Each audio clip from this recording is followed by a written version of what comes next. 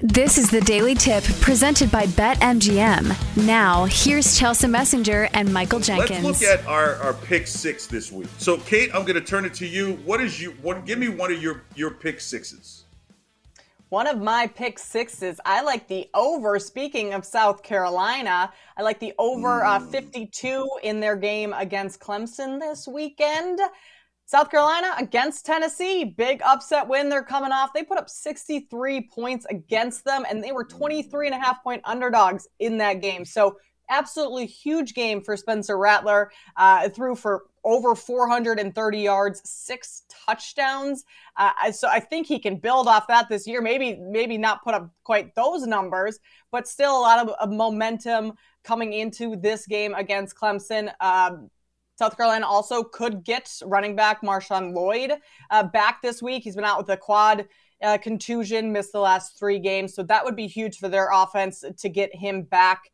And what gives me some hope that South Carolina can stay with Clemson and put some points on the board is that you look at Clemson's schedule, they haven't played anyone quite as tough as what South Carolina has played this year. So Clemson might be the better opponent. I mean, we see they're heavily favored 14.5, but I think that this South Carolina offense is able to stick with Clemson and the amount of offense that they're putting up each game. They're averaging over 400 yards of total offense themselves. So I think a high scoring back and forth battle here, but I want to know what you think about the side here because that is one of your plays. Yeah, too bad you can't run sirens on a radio show that goes across the country to alarm people. But squad play. Hey, you guys might be able to use that. You know, like, detective, I'm with you. Good cop, bad cop. But yes, I'm with you. I've got a play of South Carolina covering the 14.5 at Clemson. You mentioned a couple of things I was going to hit on. Number one, Clemson has been playing a lot of cupcakes. The ACC is probably all cream chocolate filling. That's what it should stand for because there's just a lot of soft teams. You get to play Boston College, teams like that. You know, you just really are building up a resume of numbers, not necessarily against quality opponents. South Carolina, the way I don't think anyone saw that type of dominance coming last week against Tennessee. Yes, Tennessee is really not known for their defense, but just the amount of offense out of South Carolina. Do I see another 60-point game out of them? No. But do I also see them down 20 points against a Clemson team that struggled at times? I mean, that loss at Notre Dame, I think, said a lot is because they're playing a team in a conference that's built on competition, and this is one of your not only bowl-eligible teams, but if South Carolina has a strong showing in this game, say they only lose by 3 or 4 points, then now they're going to be in a better bowl game just in this showing against a ranked team. Clemson is going to try and step on the gas, but when they try to, and it's a good team, they seem to not be able to do it. The quarterback play has been suspect at times. So I like South Carolina to cover that 14.5, and plus because it's a state rivalry game. And it always feels like South Carolina has been kind of the beat-up stepchild, if you will. I don't mean to be funny when I say that. But again, when you do 63 points against the number 5 team in the country the previous week, you're going to have some confidence. Spencer Rattler, as you mentioned, he's been in big games, went back in his days in Oklahoma. He knows what it firstly looks like. He's starting to taste success. So I like South Carolina, not so much to win the game, but really make it an interesting game into the fourth quarter. And if it's only a 4 or 5 point, 7 point game, then you got to probably have some confidence that the spread will cover. Even if it hits at 14, you still win. All right, Kate, give us your next pick six. Well, I like that we are in similar thought processes on that last game. I mean, if South Carolina is going to cover, I think it'll be closer scoring, high scoring. So I'm also going to go with a high scoring game in this Baylor-Texas matchup. Over 56 in this one, over at 55.5 rather at BetMGM, even better. Baylor lost last week, that last-second field goal to TCU. So while it was a loss on their record, I think that gives them some confidence coming into this game.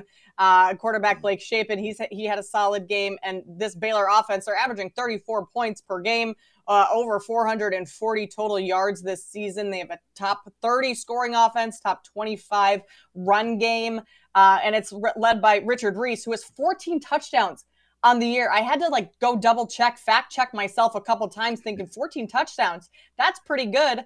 And then you look at the other side of the field, and you have Texas, who has the best running back in college football in Bijan Robinson. So he ran all over Kansas last week, and I could see him doing that again with Baylor. So just points there. And Texas could kind of use a big statement win in their finale just to kind of show and prove to their fans and supporters that this is still a team that's I'm knocking things over here, on the right direction and continuing to grow under Steve Sarkisian. So I like all the points as possible in this game. Plus, Big 12 games overs have been fantastic all season long. Not a whole lot of defense going on in the Big 12.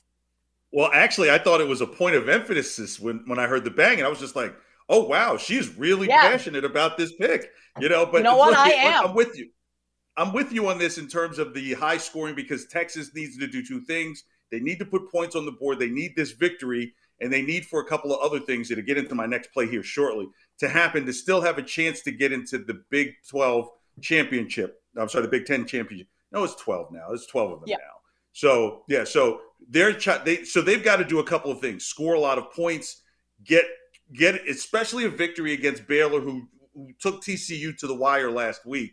So Texas at home, I definitely look for a high score. I think you might bite your nails a little bit, at that 55.5 towards the end of the game, but I think Texas will put another one in the end zone to get you over 56, which goes into my play, which is TCU -10 versus Iowa State.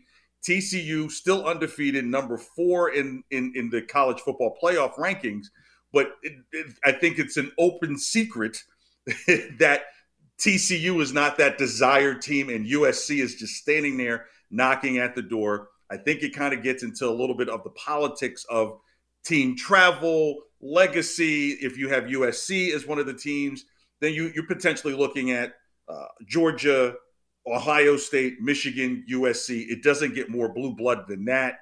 And you've got these big stadiums to fill. So TCU, I think, knows that not only do they have to win, but they have to cover big against Iowa State. Yes, they had that scare last week with Baylor, but I think sometimes when you have those situations, it builds stronger in you and that team and saying, okay, we got over something that nearly cost us. Now we can take care of the mission at hand, and still a couple of things in front of them.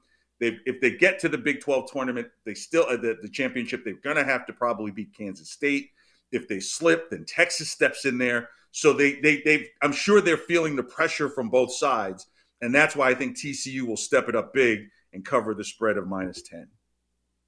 Yeah, I like that because, like you've mentioned, TCU has to continue pushing forward and bringing the momentum heading into what would be the Big 12 championship game. And if they want a chance to stay in the college football playoff, to be putting a ton of points on the board and showing the committee that their offense can keep things rolling, because there are other teams knocking on the door for the playoffs that could take their spot.